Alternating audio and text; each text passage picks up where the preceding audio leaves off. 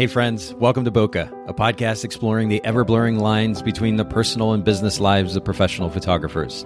This is your host, Nathan Holritz, and I'm happy that you can join me today in connecting with photographers and entrepreneurs as we discuss photography, business, and, oh yeah, that sometimes messy thing that we call life. This podcast, it's brought to you by Photographers Edit, custom image editing for the wedding and portrait photographer. Just visit photographersedit.com. All right, we're back for yet another podcast episode here at the Bokeh Podcast, and I'm here with a new friend of mine, Mary Brewer. Mary, thank you so much for making time for the Bokeh Podcast today. Yeah, you're welcome. Thanks so much for having me. This is awesome. And it's a privilege to have you here. You mentioned before we got started, you're actually calling in via phone, so this is a little bit different format than we normally have, but you're out in the country. You said you're in the Green Bay, Wisconsin area? Yes, I am a born and raised Midwesterner. That's awesome. Well, there's something, I've never lived in that area of the country before, but there's something that's really appealing to me about the simplicity of being in the country, of wide open expanse of land. Does the appeal remain after all this time, or is the snow getting old? What's it like?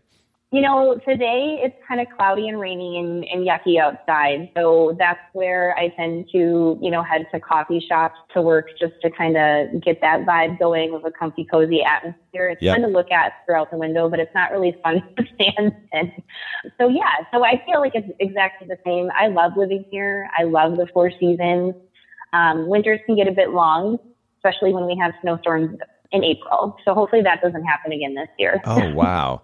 Yeah, things have been changing up a little bit weather-wise here as well. In the last year and a half or so, we've had a lot more rain. And I don't know if that has something to do with the way that our environment is shifting and changing, but it'll be interesting to see how things continue moving forward. Because I was just saying to somebody just the other day, if this kind of weather continues, I'm out. Like, I want to go find somewhere more sunny. I'm not a huge fan of the rain. There's something to be said, I think, for what sun does for us, especially as business owners. Like you mentioned going to coffee shops. I'll do that sometimes just to get out and be around people as opposed to working at home. Yes. But then when you add on top of that cloudy, gloomy weather, I mean, that's great for a Sunday afternoon when you want to take a nap. But otherwise, during the week when you're working, it really kind of kills the mood, if you will, especially when you're working alone. So I want sun, and today it's sunny, and I'm thankful for that. And so we'll move on from the weather talk. But thanks so much for kind of giving us an intro as to where you're based. And we normally actually start the podcast with something we call a technique for time. And this is just very simply a tip that you might give to a fellow photographer about how you have created more space, more time for yourself in your day-to-day or week-to-week workflow. What is something that comes to mind? Planning is key. So I actually, before I go to bed every night, I just have this time for myself to kind of word vomit all of my thoughts out in a list format, and whether or not I'm going to get all of those things done the next day or not. And then what I do is I'm just going to I'll pick 5 things that have to get done tomorrow, no exceptions. And so that way I can at least feel like I have the ability to just get all of my thoughts out of my head onto a piece of paper, organize them a little bit, and set myself up for the next day so I can actually sleep at night. Sleep is huge, and you need it. 100%. As much as we talk about being night owls and morning people and all of this thing, at the end of the day, there is a cycle, if you will, that is normal and natural for our bodies. And getting sleep within that cycle is really, really important. And it's a loaded topic for a whole different podcast or probably multiple podcast episodes, but it's really, really huge. And so I love that you bring that up. But you mentioned, in fact, I love this. We could probably do a whole podcast episode just on this topic that you brought up just now. But this idea of kind of word vomiting, do you do that in a journal format or in some electronic format? How do you go about that? I have a journal right next to my bed. I'm a journal junkie. So I have journals in my bed, in my car, in my backpack. I have paper and pen on me at all times. And then I also have my cellular device. If I'm at a doctor's appointment and I can't whip out a journal, but I have a thought or an idea or something, I have to get it out. Yeah. That way it's somewhere. So yeah, I love lists. I feel like lists are just really, I like the whole list idea where I'm just listing things, one word per line, as far as my ideas go, or just thought process So that way I can come back to it and then I can organize it if I want to. So then I'll make a whole nother list and then keep fine tuning it until it's exactly what I want. How do you go about avoiding losing those lists? If you're doing a lot of it or most of it on paper versus an electronic format that's syncing everywhere. This is something that I've been concerned about in the past, we've talked about, I think even on the podcast in the past. But honestly, as of late, I've been considering a move to paper, at least for some kind of mind mapping and note taking as I'm reading. And again, another conversation for a different podcast episode. But as much content as we consume just in modern day culture, whether it's social media or podcasts or we're reading or listening to an audiobook or whatever it might be, I do consume a lot of content. I want to make sure I'm actually doing something with it. And what I've found is that I'm consuming so much content and not really consciously doing something with it as much as I should. And as a result, it just becomes this kind of noise. And I want to pay more attention when I am consuming that content. So my thought is, well, let me do a little bit of mind mapping and note taking, potentially with either a physical notebook or maybe a tablet of some kind. But the thing about the paper is that I want to actually keep those notes, and there are different ways to go about that, but I don't want to run the risk of losing all that work that I put into mind mapping. So how do you go about avoiding that, and then ultimately organizing when you have multiple places that you're taking notes? How do you organize it all effectively in the end? Yeah. So, I think in pictures, and I do have a photographic memory as far as I can remember when I set my daughter's hairpiece in my closet underneath a piece of paper. I know where things are. And I think that's just, not everyone's like that. And so I think it'll be different for everyone.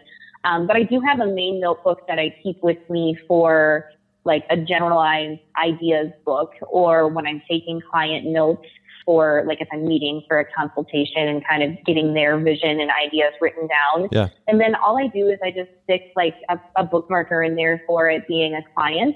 So that way I know that that's my client notes. And then everything else is just my ideas. And I just flip through it and add stuff to it from my phone. I have to kind of create time. It's the time that you have to create to sit down and do it. Yes. So that way you can be okay, let me grab that notebook from the car because I know I wrote a few things down in there. I've got my phone on me and I've got everything that I possibly have taken notes on in one spot. So that way you can actually sit down and kind of page through it and make sure that you've got everything in one location. It's just that when you're busy throughout the week, it's kind of hard to, when you're somewhere and you have an idea, it's super hard to be well, I can't take this note because that notebook's at home underneath my dresser. Right. You want to be able to get it out. So writing it down on your phone. But I think scheduling a time to have in your workflow every single week of a brainstorming time where you just get to have at least an hour a week where you're just going through all of your ideas and then implementing a plan with them and taking them and doing something with them is really, really crucial. Being able to have some organization to it. You have to plan the time to sort. You have to plan time to organize. It's so true. And we have to be proactive about that. I think a lot of photographers would probably be well, my week it's just crazy. It's busy. The idea of sitting down for an hour or two and planning, I don't have time for that. But the reality is we have time, first of all, for what we make time for. And that's just a simple, logical reality that we have to acknowledge, especially as business owners. But there is something so incredibly soothing and therapeutic about actually sitting down, and ideally in a quiet place where you can just sit and let it all flow out. And this is a principle that I think I've mentioned on the podcast at least once before, but David Allen in his book, Getting Things Done, he talks about this very idea about having a place where you can just unload mentally. Because the problem, of course, or at least one of the problems with keeping everything internally and not having a place that you can unload all those thoughts, those ideas, those tasks and projects is that you go to bed at night and it's all jumbled around in your head and it can potentially keep you from sleeping. You might lose track of something that's really important. And so having a place that you can regularly, consistently, systematically unload to and then manage all of those things that are on your mind, the things that need to get done. It's really important. I love that you started us off with this, and I think it's a great recommendation. We may have to do a whole separate podcast episode on this sometime because I can totally nerd out about it. But this is a great way to start off, and I really appreciate you making that recommendation and sharing that experience with our listeners. when you do have that opportunity, then when you have the free time, I guess I should say, that you've created as a result of this planning. Planning really is important. What it enables and encourages is structure, which then encourages freedom and flexibility. What do you like to do with that free time that you get?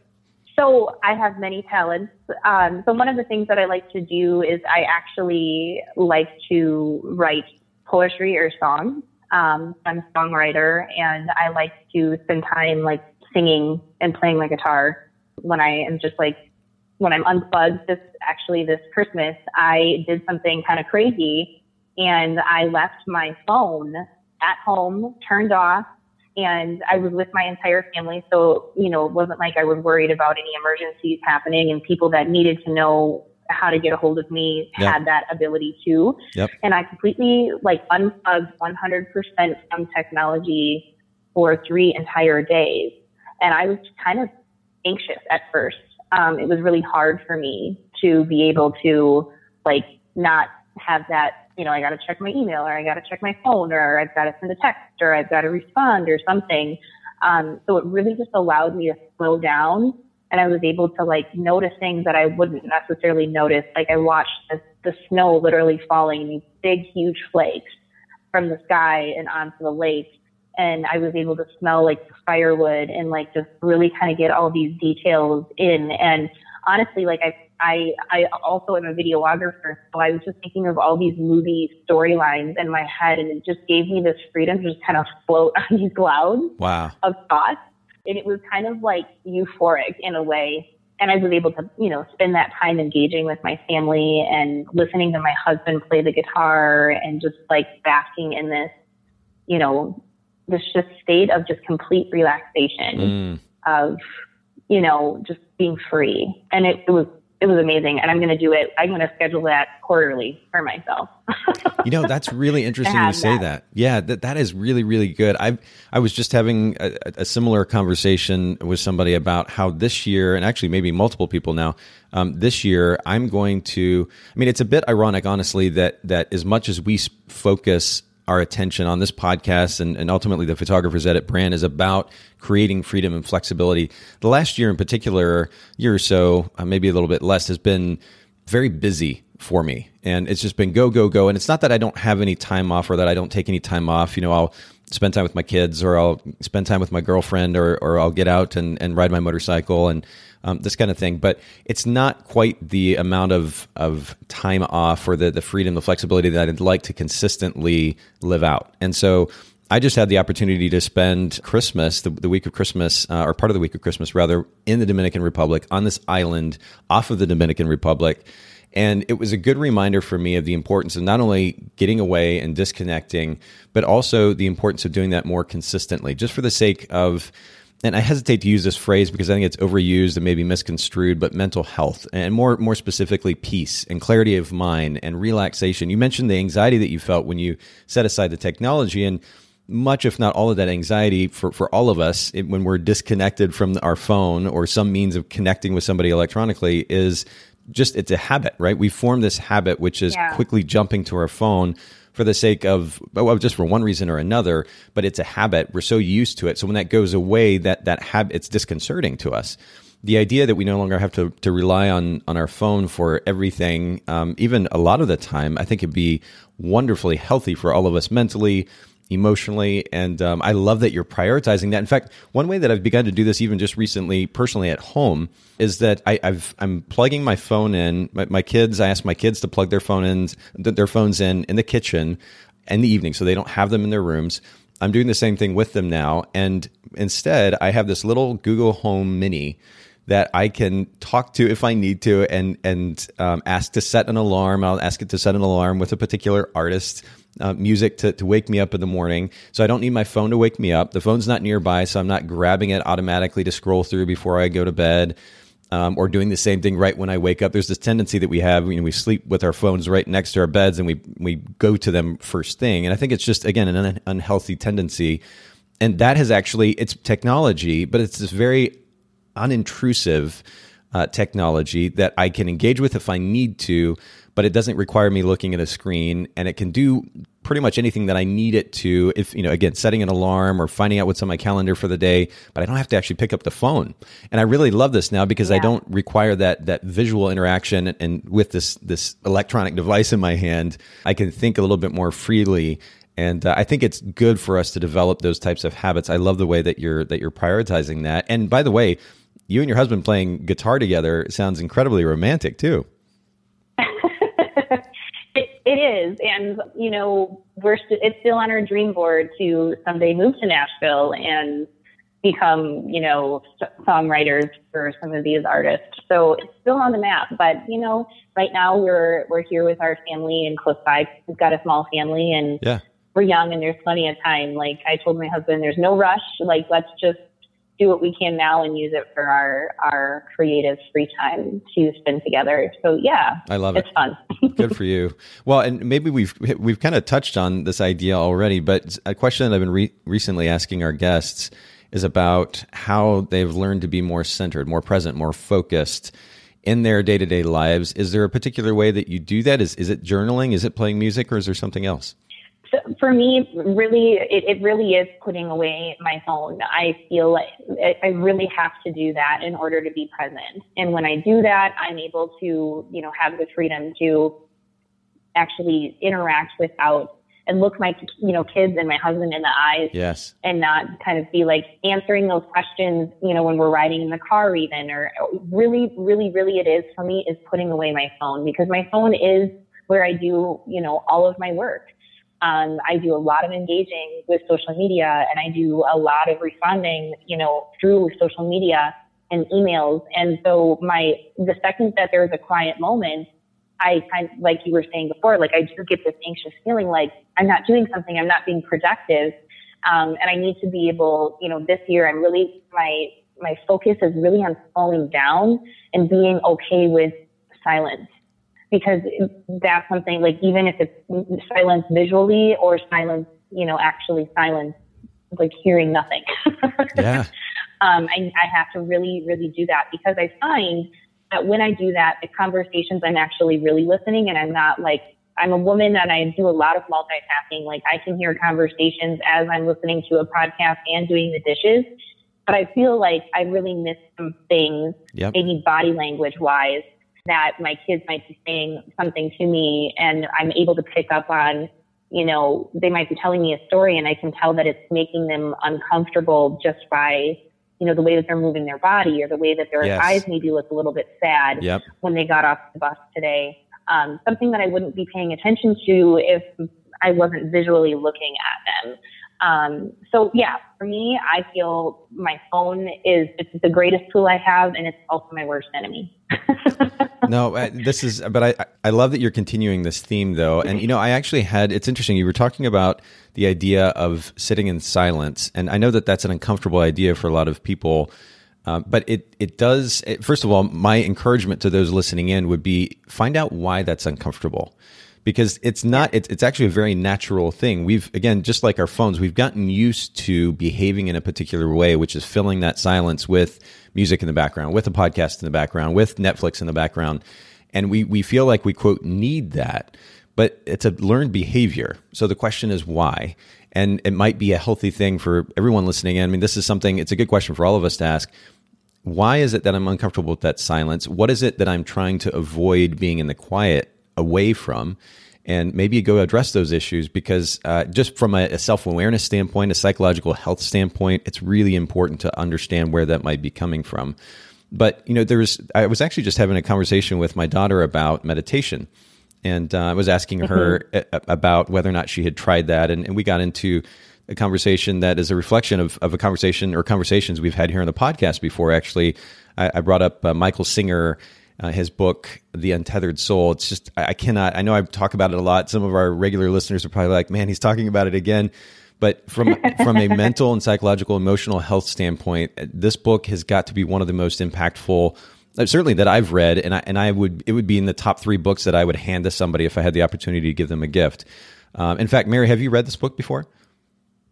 I have not, and I'm writing it down as you're telling me. Well, what I'm going to do is send wanna... you. Yeah, we'll actually send you a copy of this so that you can read it, because it really is so beautifully impactful on multiple levels. And it was funny. I was just chatting with somebody the other day. They were listening to it on audio, and they said, actually, I am listening to this on audio, and I don't know if it's going to get better. She was kind of frustrated with the experience thus far, and I said, no, I totally get what you mean. The first, I don't know, maybe 3 or 4 chapters or so, he goes on this kind of rant, if you will, about this particular issue of the voice inside our head. And he keeps repeating himself, and you're like, what in the world? He goes on, like, move on already, get to the next thing. And then suddenly it clicks, and you're like, oh, I get it. But I think, this idea that we give so much significance to that voice inside our head is part of the reason that probably some people are uncomfortable being in the quiet, number one. That voice is going a million miles a minute the moment that there is silence. Part of that, though, too, I think, is the way that our brain tends to process. I mean, sleep at night is one of the ways that our brain organizes and processes what's inside our mind. And meditation is an opportunity to do something at least comparable to that. So we sit down. What I've found when I meditate is sitting down in the quiet, closing my eyes. Thoughts do rush to my head, but it actually feels good in the sense that my mind is acknowledging them versus just taking in on all this noise constantly without any real organization. Kind of like I was talking about earlier with consuming content, but not really actually doing anything with it. Sitting in the quiet, meditating, or even just sitting in the quiet period and kind of letting thoughts run through your mind gives you an opportunity to be able to organize and then ideally to sit at peace with them. And of course, the thing that I've talked about here on the podcast before that Michael talks about in his book is he suggests, instead of trying not to think about anything, which is quite futile, our mind will then tend to think about things. You let those thoughts flow, you see them in, you acknowledge them, and then you see them out. And I will literally picture that in my mind, this idea that like the thought is coming into my mind and then I'm seeing it out, almost seeing it out the door, that kind of thing. And it is so incredibly therapeutic. It helps your mind process and organize and hopefully ultimately sit at peace. And it's really important to be able to learn how to do that. So setting our phone aside is an incredible first step. Again, ask the question, for those of you listening, and ask the question, why is it that I have such a hard time not existing with that thing? Explore that, deal with those issues, but then learn how to sit in the quiet too. And I cannot recommend this book enough, Untethered Soul. We'll make sure to link to it in the show notes. As well as the Getting Things Done book that I mentioned earlier by David Allen. But yeah, Mary, we're going to send you a copy so that you can get into that. I think you're going to love it.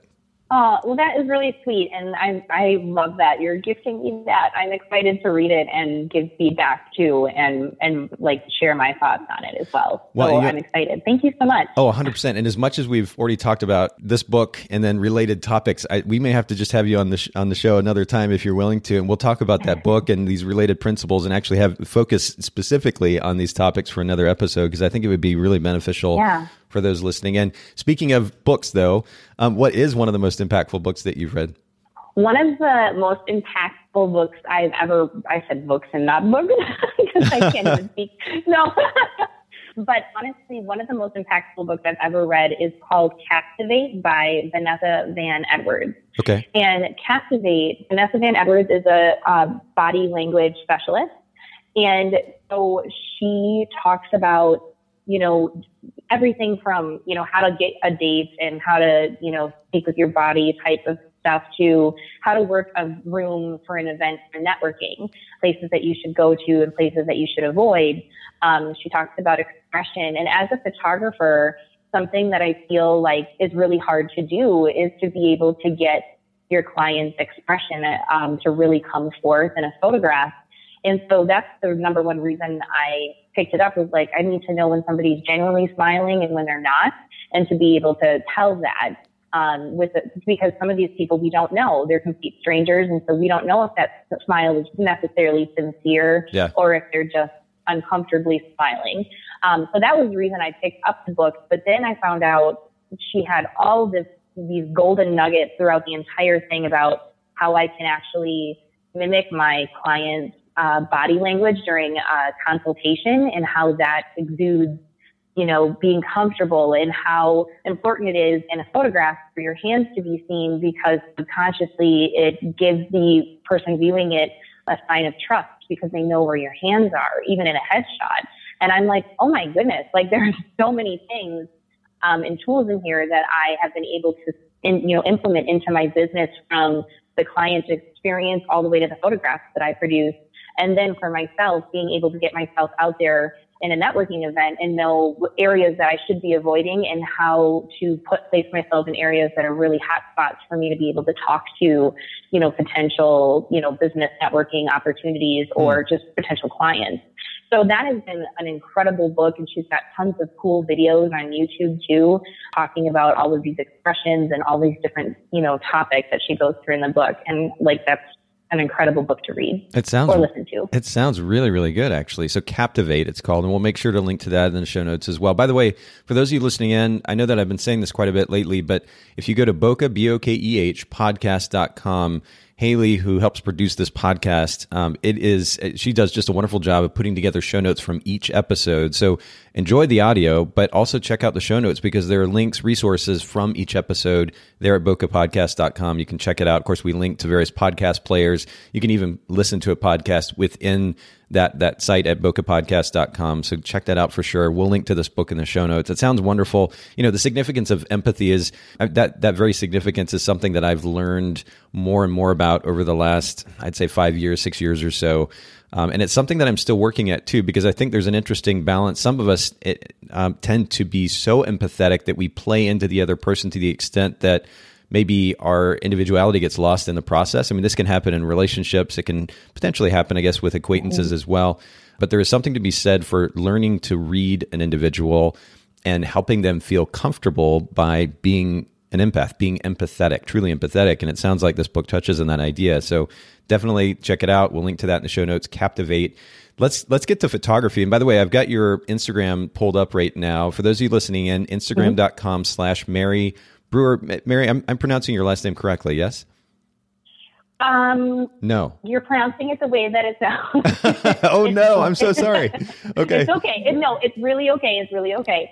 I get it all the time. And if you want to be correct about it, it's Breuer, which rhymes with lawyer. So that's what I tell people to kind of put it like Breuer rhymes with lawyer. So Mary Breuer Photos is my Instagram handle. Okay, awesome. Well, and I alluded to this to you before we got started, but this is a raw opportunity for me to get to know you, and I'm doing just that. I'm learning how to pronounce your last name. I'm so sorry for messing that up at the beginning, but Breuer. Okay, so for those of you listening, at Instagram.com/Mary Breuer Photos, and that's Mary, just like it sounds, and then BREUER Photos, and of course we'll link to that in the show notes as well. Make sure you check out Mary's Instagram feed. It's a really interesting one, Mary. And I was thinking before we even jumped on the call, as I was scrolling through, it's first of all, it's studio photography and beautiful, kind of iconic studio photography at that. And it's not something that we see as much anymore. Most people are so-called lifestyle or natural light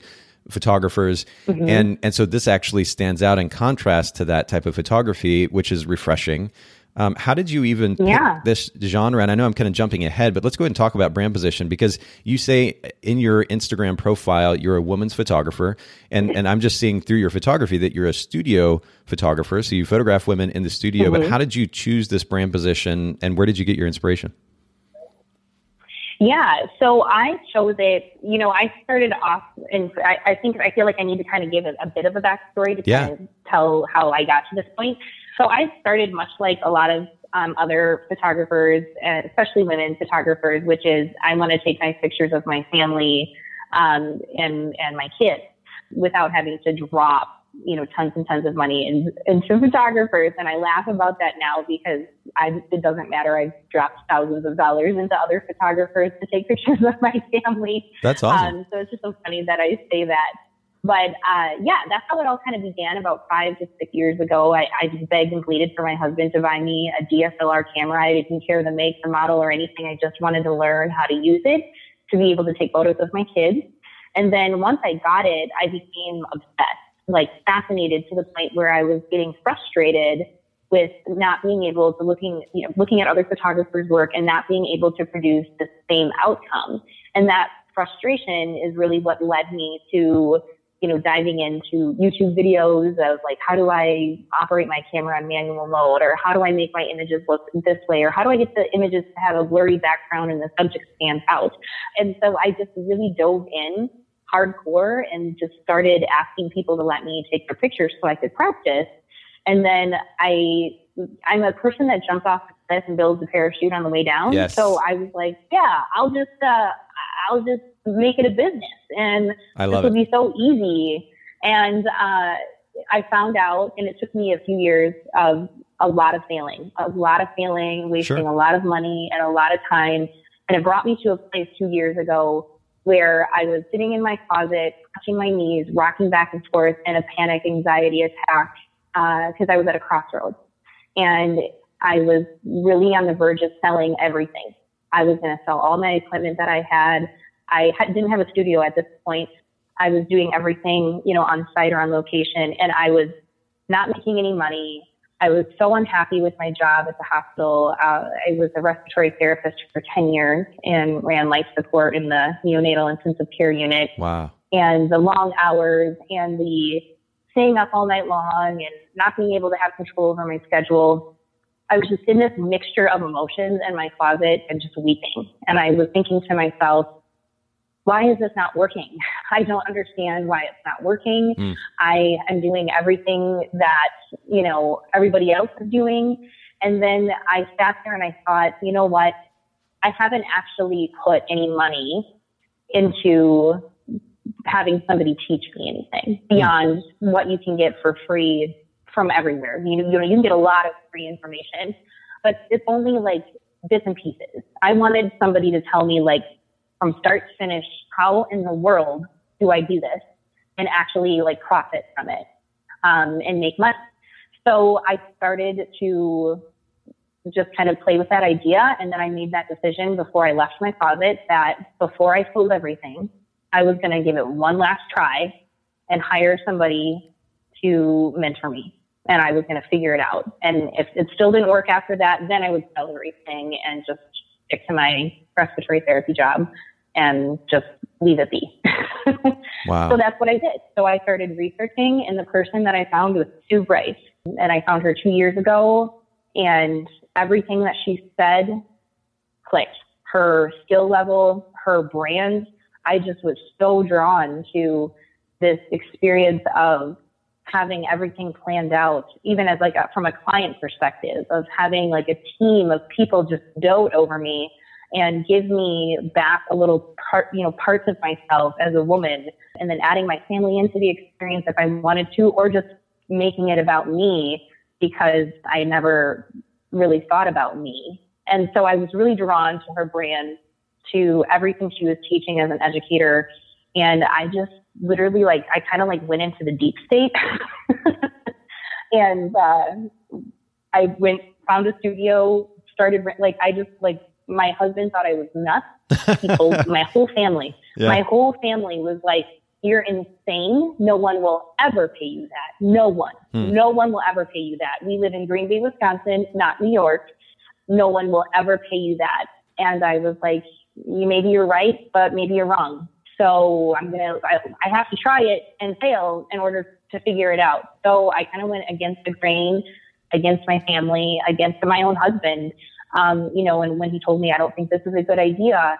And it was really, really hard because I was so alone. Wow. I was so alone. Yeah. So alone. And it was terrifying, but I found a way. I found a makeup artist that was willing to help me build my portfolio, because I knew at the time, and if I wanted to be able to charge the rates that I do, that I did need to get better at my craft. I had to get better. I had to get better at directing people. I had to learn body types like the back of my hand for women to be able to really prove to them that I could flatter them and make them look incredible in front of my camera. I'm a curvier woman myself and more full figure, plus size, 16, 18. And it's really hard for women who are in that category of, plus size. That's a nice way to say it, or curvy. But we have a really hard time being in front of the camera when nobody's telling us, what to do exactly, to push our chins forward, to not make our arms look too fat, and all of these things that kind of come into play, but nobody really talks about it. They're just like, oh no, not me. I'm not photogenic. And really what they're thinking is, I'm afraid you're going to make me look fat, is what they're thinking in their head. And so I was able to kind of really kind of hone in on those things. And like, how do I reassure women that that's not going to happen? And I need to prove it. So that's exactly what I just did. I just went for it, hired a makeup artist. She actually wasn't a makeup artist at the time. And I like to tell the story now, because before I would tell her, don't tell people where you came from, because I was kind of like, thought like her credentials weren't, the standard of luxury that I was perhaps like looking for. But now I like to be transparent about it, because I feel like I kind of got over that whole thing. And I think it's really fascinating. My mom is in assisted living, and she was a woman who worked there with my mom as a CNA and took care of my mother. And every time I would go to pick my mom up, Angela, my makeup artist, would have her hair done and her makeup done, and she would have be dressed really nice. And wow. She just had this compassion about her. And I was like, that's who I want to take care of my clients. And I said, how would you feel? And I told her this crazy idea, when everybody was going against me. And I said, how would you feel? I can't pay you because I have no money, but I can help you build a portfolio, and like you could become a professional hair and makeup artist, and like just kind of just jump on this train and see where it goes. And I was like, but you have to know that I can't promise anything, but what I can promise you is that we're going to try and we're going to try really hard. And I'm not going to like quit until I know that I've given it 110%. And she was like, okay, I'll do it. Wow. So for the first 3 months, we just took in clients for free. And I said, you get this many images. If you want to buy more, you can. You don't have to. I'm just looking to build my portfolio and have some practice. And so that's what we did. And I ended up making a few sales from that, which felt really good and kind of gave me the boost of encouragement. I had some people take their complimentary images and leave. And that was fine too, because I was really working a lot on myself about serving versus trying to get something out of it. If they don't spend money with you, is it really a loss? No, because now you have something for your portfolio and you've got the experience and the practice underneath your belt. You're investing in it the same way that somebody who spends thousands of dollars to get a bachelor's degree spends time and money into. The same exact thing. So you have to get that out of your head that somehow you're being taken advantage of. These people are giving you their time and their bodies to use and to be blasted throughout the internet. So they are giving you something, and it is an equal exchange. So I had to do a ton of self-work to get to that point, that where I am today. And now I feel like this is finally my identity. And what I love about it is that, like we were talking earlier about how Green Bay is kind of like this country scene. And you'll trip over a photographer if you walk outside. There's a lot of people in this industry here that are very lifestyle. And I am one of the few studios that are in the area that work, with this type of luxury magazine style team, and the only photographer as of now that's a hybrid photographer and offers family videography along with each session. So that's something that's very, very unique. That's really, really cool. Well, first of all, kudos to you for coming up with a brand position that's actually unique. It's something different than the typical photographer in your market. And this is something we talk about all the time on the podcast, but I think a lot of photographers, they lose sight of that, and it tends to, the focus goes inward, and they don't realize that doing largely the same thing as everybody else around them is not doing them a favor when it comes to marketing and ultimately getting business. So I love that you found a unique brand position, but even more importantly, you found a brand position that's a reflection of who you want to be as an individual. And the focus is on service, which is something that, again, we can't talk enough about. I mean, photographers many times can be very self-centered, and it's about their quote art and getting their art out to the world. And, you hear these kinds of things. And while that has some significance, certainly, at the end of the day, we're engaging with other people. And I mean, I'm saying this out loud, but it's honestly a reminder for me too, the importance of making sure that consistently we are serving others. We are taking care of others. And as a result, I mean, it's a cliche phrase, but the reality is if we do this consistently, we are leaving the world a better place.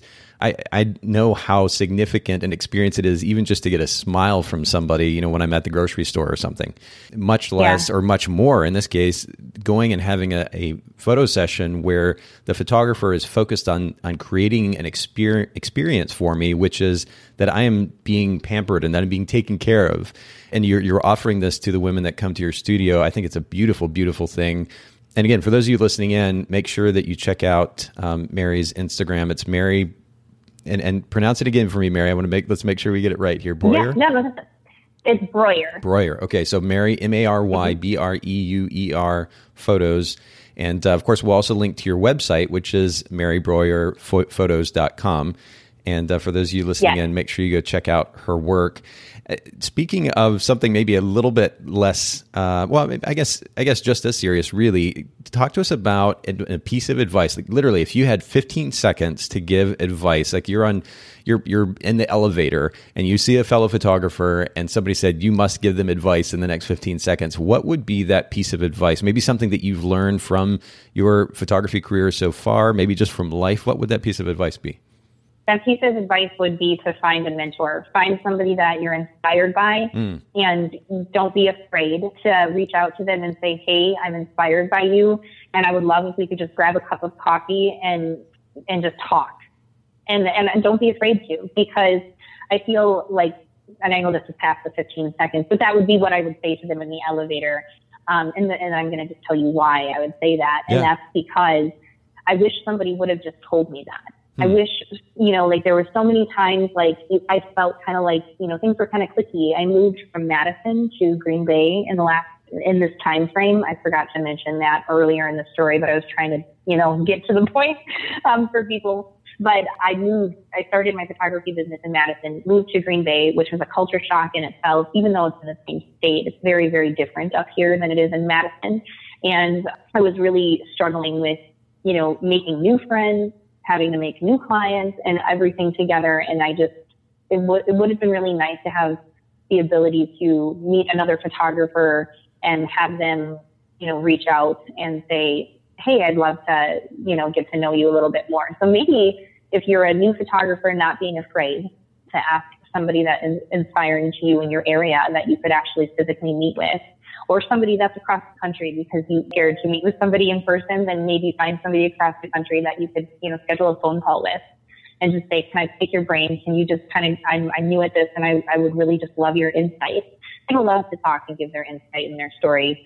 So I feel like that's a great first step. And if you're a seasoned photographer and somebody reaches out to you, like give them that time of day.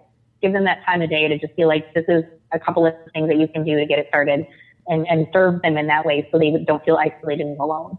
Yeah, there's something to be said for kind of doing what you were describing earlier, Mary, which is, jumping and building your wings on the way down. I love the excitement of that experience, but at the same time, there have been thousands and thousands of photographers that have gone before us that have the experience, that can share what they've learned and help us along the way. And so being able to engage with somebody like that, fortunately, our industry has shifted in the last, whatever it is now, 15 years or so, 10 to 15 years, in the direction of being more open and sharing and helpful.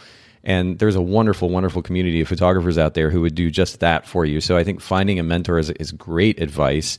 And then for those of you who have been in the industry, who have the opportunity to help somebody for the sake of service, like we were talking about earlier, I think that's really important too. So this is really, really great advice. Thanks for sharing that. To a little bit lighter note, what's in your gear bag? What's a favorite piece of gear in your gear bag at the moment? So I kind of shoot untraditionally, and it's because like I said, was telling you guys earlier, I'm a women's photographer, and I do shoot a lot of women who are plus size. And one of my little tricks in my favorite lens is actually my Tamron 35 millimeter 1.8, and I shoot on a Nikon D610. That's my favorite lens to use because I actually love the distortion that it gives a little bit for somebody to kind of give them a little bit. And honestly, I feel like it's more of like the iPhone effect. I don't know if you guys have ever taken a photo of yourself on an iPhone, and actually a lot of our clients do. And then when you shoot them on, like, let's say a 50 millimeter or an 85, and unless you're shooting from above or you have an angle, it actually expands people more who are larger. And so then they actually feel more insecure when they look at the back of your camera. So I love shooting on my 35 portraiture for anybody who's, basically if they're my size or if they're bigger than my size, then I actually like to shoot them on a 35. And that's just a little trick that I tell other photographers too when they have a curvier person coming into the studio or coming in for life size. I'm like, hey, shoot them on a 35, so that way they have that little slimming effect for the camera. And all of the ladies love it. They were like, your lens is so magical. And I'm like, oh, thank you very much. It's actually me, but the lens does help.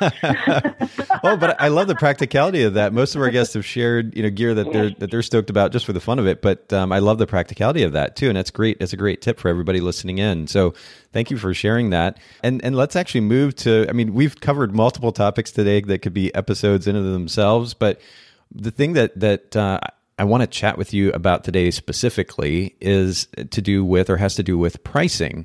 It's interesting. Yes. You alluded to pricing earlier as you were getting your photography business off the ground. So I know that you've learned a lot through that experience, but we're going to be talking specifically about pricing yourself for the sake of success, or more specifically to thrive. Because it's one thing to have a photography business. That's exciting in and of itself. And we're getting to do the thing that we love as photographers or as artists or as entrepreneurs. That's great. But at the end of the day, that we want to actually be able to be more than that stereotypical starving artist, right? We want to actually be able to thrive.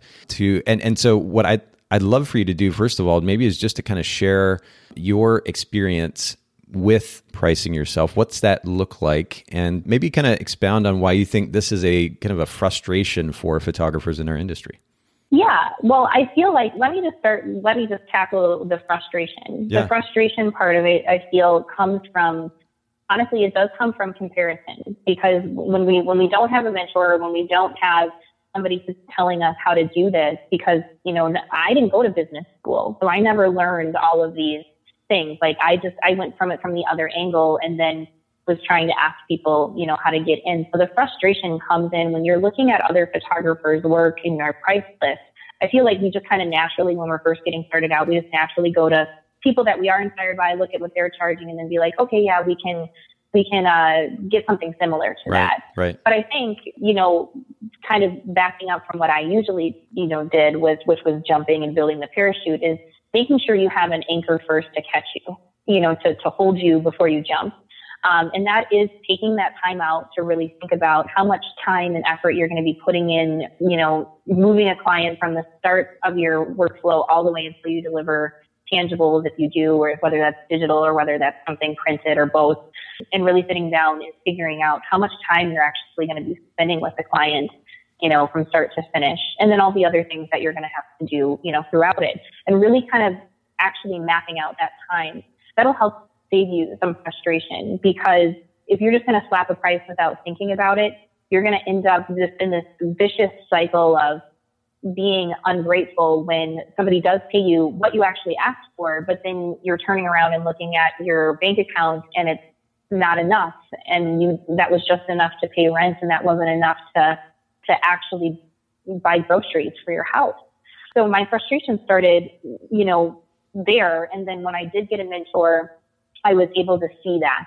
She was able to tell me, you really need to think about these things and stop comparing yourself to what other people are charging, because these are the industry standards.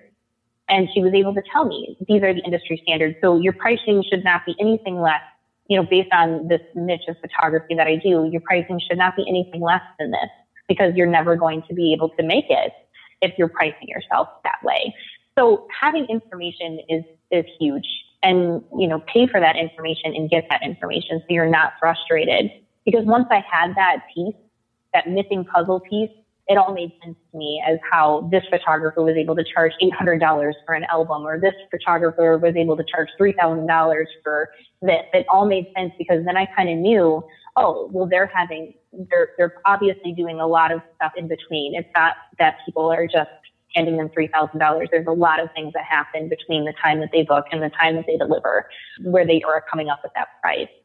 So save yourself the frustration for sure, and get somebody to sit down with you and kind of talk to you about these things. And another photographer is a great person to start with, because somebody, looking at their price structure and everything online, if they show it to you, or just having the ability to be like, hey, how did you come up with your pricing? What goes into this if you're just getting started. Otherwise, if you're already started, start looking at your workflows and thinking about how much time you're actually investing into it. Yeah, no, this is good. I mean, it's perspective, right? And perspective, you can get so much perspective from actual information versus simply just kind of randomly throwing some numbers down because you heard that so-and-so down the street is charging this amount. And that's kind of a haphazard way to go about it. I mean, I say this having done something similar myself when I got started. And I know that the first wedding that I ever photographed, I shot for, I think it was $350. And it was $250 just to get the film process from that wedding because I started in the film days.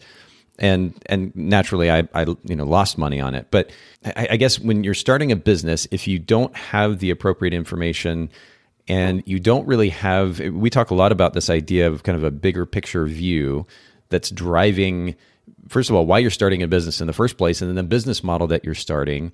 And then you mentioned something else interesting. I mean, the business model drives or can drive how much money you're making, but then considering how much time you want to spend making that money, there are very practical elements to consider when it comes to creating a pricing structure. And certainly information is important, being aware of what the market's charging, but ultimately understanding what it is that you need to make and want to make is an important element as well. But you can't just randomly decide that either. You have to have a structure around which to make those decisions. We've talked about that in the podcast before.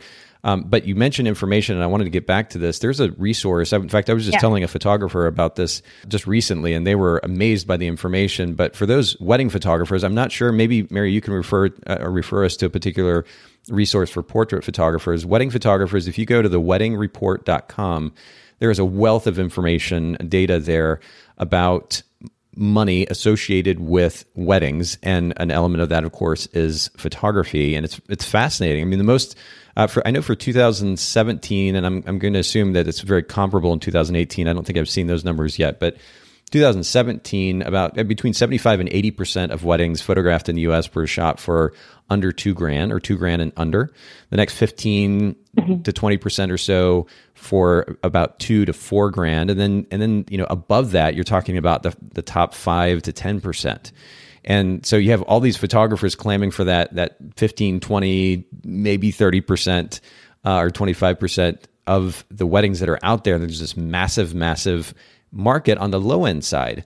And there's a lot of conversation around going after the so-called high-end bride, while the majority of the existing business out there is actually on the low end side. And that, while it's not sexy, it's not appealing, that's just simple reality driven by data. And it's that kind of data that we should be making intelligent decisions on or based on when we go to develop a business model. There is everything to be said for what we want, what we're looking for, what our personal life mission and goals and values are. Those things should drive both the business model and then ultimately how we price ourselves as well. But data is so important. We're business owners, and we need to make sure that we put a priority there. So I'm glad that you brought that up. But let's just get down to nitty gritty. Let's talk about the practical ideas that photographers should consider when they establish their pricing for their business that will enable them to not only just kind of scrape by, but actually do well, make a living and a comfortable one at that. Yeah.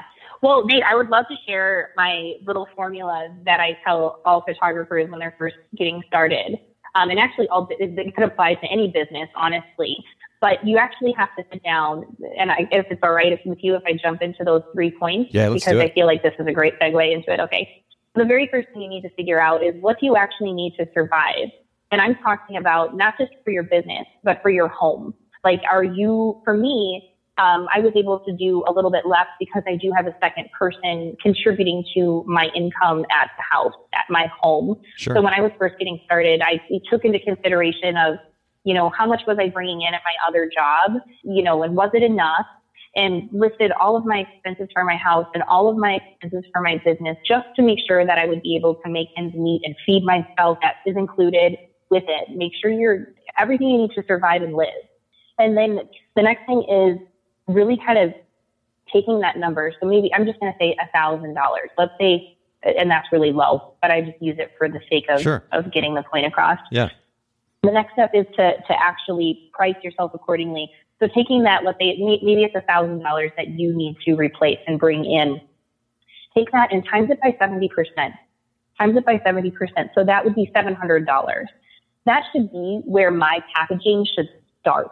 Like that's my bottom package, should start at $700. And it can be whatever I want it to be. You know, you can have prints, you can have products, but $700 is where I need to start, because that means that I would have to be able to, you know, and then figuring out how much, if I have $1,000, you know, considering taxes, considering business expenses, and to make it really easy, you can just divide that number by 3, you know, like a third of it goes to you if you're just getting started. There's a lot more that goes into this, but I'm just saying to give you some just basic, really quick, you know, starting information, divide that number, that 700 divided by 3 would be $233, right? So that means out of $233, that's what you would bring home. That's what you could pay yourself, and the rest of it would go to taxes and business, you guys. Like, this is huge. That was huge for me to realize that if I charge $700, I can't just take $700 home. Like, it didn't make any sense. You know, so then when you really think about it, you're like, oh, geez, you know, I would have to sell then 3 packages at my bottom level a month in order to make $1,000. So but that's huge information, because that means maybe you don't have to focus on booking like quantity. Like, you don't have to have 10 sessions and run around like a chicken with your head cut off. That means I could focus on 3 clients, making the service much better, and really spending time with them to get them to spend more money with me then, because I'm adding more service and more time with them, to really kind of create an experience then. And then I'm not running around and having to take care of multiple clients a month, and I can focus on, let's say, those 3 clients that month, and focus on how can I add more service and value to my package. Like, maybe initially this was a boudoir client, a mom who was like, I want to do something special for my husband. And I'll say, oh my gosh, that's so great. Well, since we're thinking about that and you're going to have your hair and makeup done, why not add your family at the end of it? They'll have no idea all of the fun stuff we've had done before, and give them more time to be able to capture even more, like their family or somebody else to include in with them, to give it more value. And then it pushes them to the next level of your package. So the next package up, because they're not going to be able to just do 1 or 2 images. They're going to have to do at least 10 because they're adding more people in. So it's a really, really cool that you can like change your perspective of, okay, I need 3 people at my bottom package. And then my goal is going to be not only to get these 3 people at my bottom package, but how can I upsell them? How can I add more service? And it's not really an upsell, but how can I add more service? Because that would, in trade, to give you that upsell. That's how to figure out like that survival. That's how I did it. I literally just listed my expenses, times it by 70%, and said, this is my bottom package. That's just really what I did. And raw reality. Now, you're going to have to fine tune that as you go on. But if you're just kind of getting started in the industry, whether it's the wedding industry or whether it's portraiture, I really do feel, at least if you need to have a number, that's how you can quickly get a number. But list all of your expenses first. And if you're all on your own, maybe your expenses is $3,000 a month. Well, then that means your starting package should be nothing less than $2,100. And I'd like to give people raw numbers like that, just so they can get an idea. So then the third thing then I wanted to share is, once you kind of got that, you know, survival thing down, like, okay, cool. Now I'm really making a profit here, because you're pricing yourself to profit from the get-go, and you're not playing catch up. You're profiting already because you're paying yourself right away when you're doing this, because you're finally, you know, you're figuring out what you need for your business and for yourself. So you're already profiting at that point, and you're not playing this catch-up game, because you already know what you need. So you're pricing yourself accordingly to what you need for your family and for your household, or for just you to survive. Right. Then the next step, after you've established yourself, you know, maybe you've had some time to get some more education, fine tune your skills a little bit more, you know, and you're really kind of getting a good grasp on things, then it's time to reevaluate. And that's what I did. So the first year, I priced myself to survive.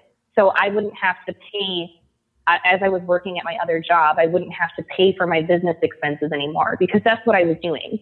I was making enough money to sometimes pay for my own business, And then sometimes I had to supplement and pay for it, like my website, with my own money that I was making from the hospital. And I decided in 2017 that I was going to price myself to pay at least for my business expenses and then groceries for my house. That was my goal. And mind you, because I have my husband who has a second income, we were able to, make that happen. Not everybody has a second income, so you have to think about those things. And this year, this 2018, I said, that's it. Now is the time that I get everything that everybody else gets at any other job. I get vacations, I get a retirement, and I get to save money for a house and things that I want to buy. I deserve all of that. I'm my number one employee, and I deserve to pay myself accordingly. So what I did is I figured out what all my expenses were again, and then I said, what vacation do I want to take? How much do I want to put for my retirement? And sat down with like a financial advisor to figure, those numbers out. And then I reworked the formula.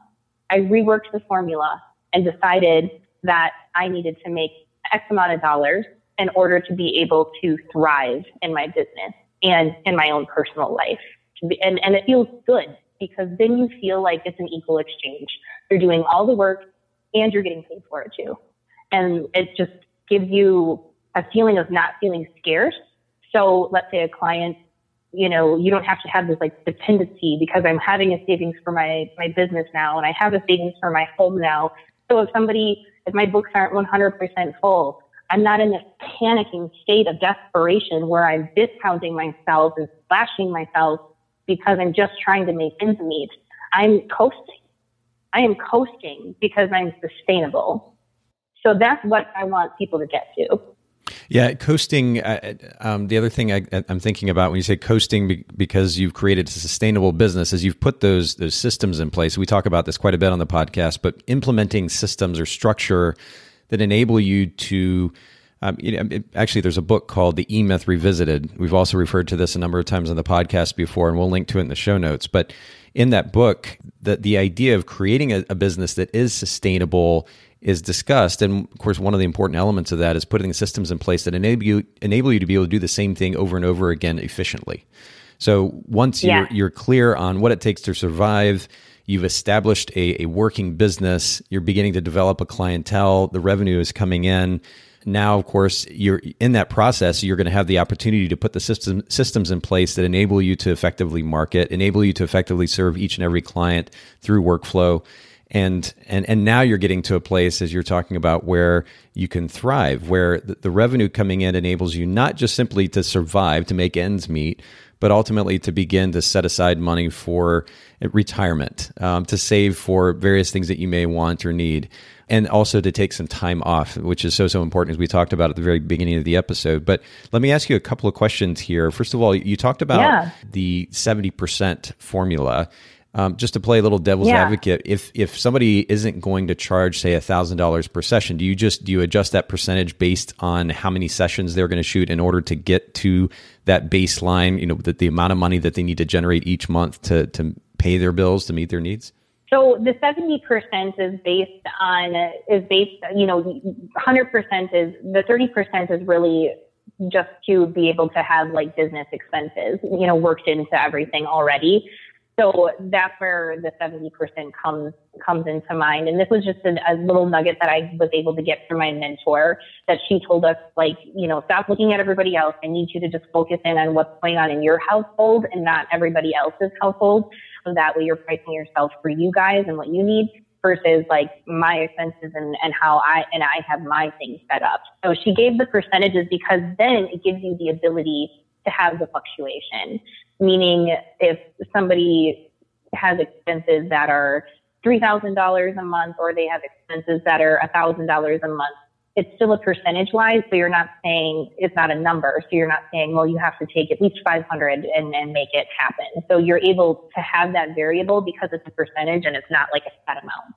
So I wouldn't change the percentage at all just because your income, whether your expenses are at this amount or whether your expenses are a different amount, the 70% is able to work with either one. And that's just to really give you a starting point, and those things can be adjusted. So if that's too much or you feel like you don't have the services, or maybe you feel like, well, my skill level might not be there. One trick that I can tell you then is maybe if you're just getting started and, $700 maybe seems scary, make that a goal to have and like where you want to be. And then what you could always do if you're portfolio building or kind of like still learning a new skill set is you could always say, my packages will be $700, starting at $700, but while I'm building my portfolio, they're half off.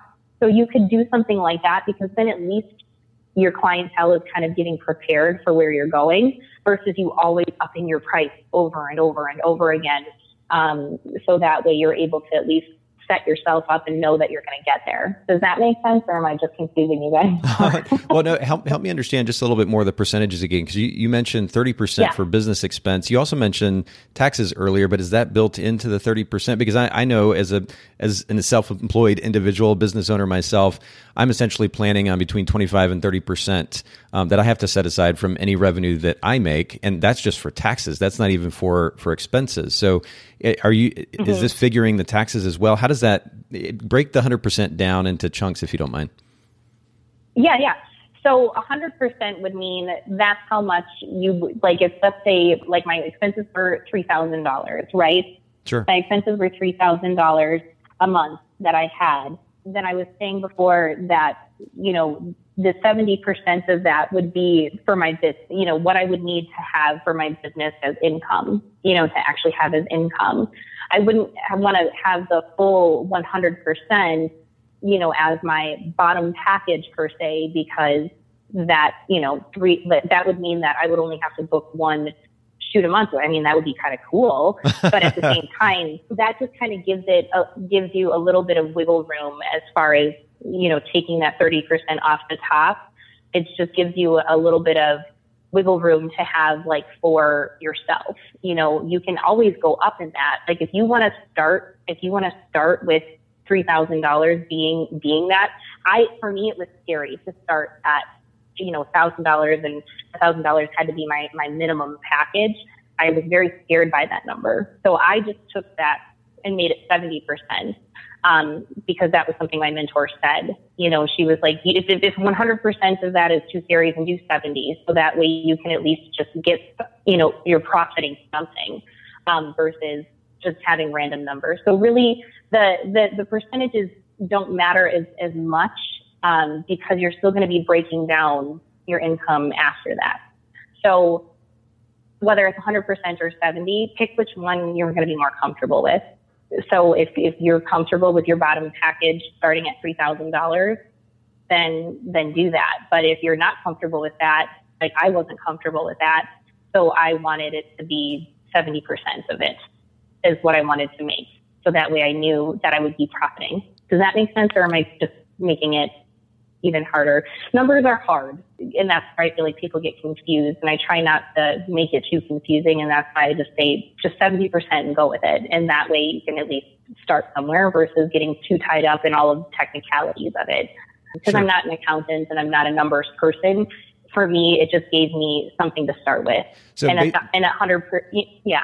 Go ahead. Oh, I was just going to say, basically, that 70% is more a point of reference for establishing an initial price point than anything else. Is that right? Yes, correct. So that's just 70% is just a point of reference. I thank you for clarifying, because that it's not meaning anything else beyond just getting a point of reference of where you could start with a number. Sure. To start breaking that down. And you alluded to this earlier, but I think one of the bigger ideas that our listeners need to consider too is there is a lot more. When it's very easy, and I've been guilty of this in my past life, to look at the money that you have coming in and get really excited about it, and very easily forget about the reality, which is that there are expenses to cover, there are taxes to pay, and that's not your profit. That when that client pays you $500 or $300 or even $100, that's not the money that's going in the bank. It's only going to be a fraction of that, and we have to take that in consideration. I think the big idea here that all our listeners need to also consider too is that when you do establish let's just say a business model to begin with, a business model which then ultimately drives how much we're going to charge that client. that we shouldn't simply be considering what it takes to pay the bills. That is a good starting place, certainly. I mean, we need to be able to pay the bills, to pay the water bill, to pay the house payment or the rent payment, and to cover electricity and whatever other expenses may be associated with food and clothing, and maybe associated with our family, for ourselves, et cetera. But ultimately, we do want to create a sustainable business which enables us to thrive here. And that's ultimately what we're talking about. And in order to do that, we have to take into consideration that we do need to be putting money aside. We need to be saving for the long run.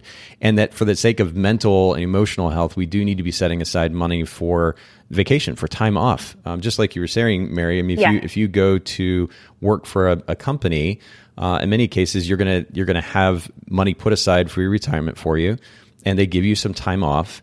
And we need to be planning accordingly as responsible business owners as well. And so when we look at those numbers, we need to break it down, not just for the sake of needs, but also for saving, also for time off.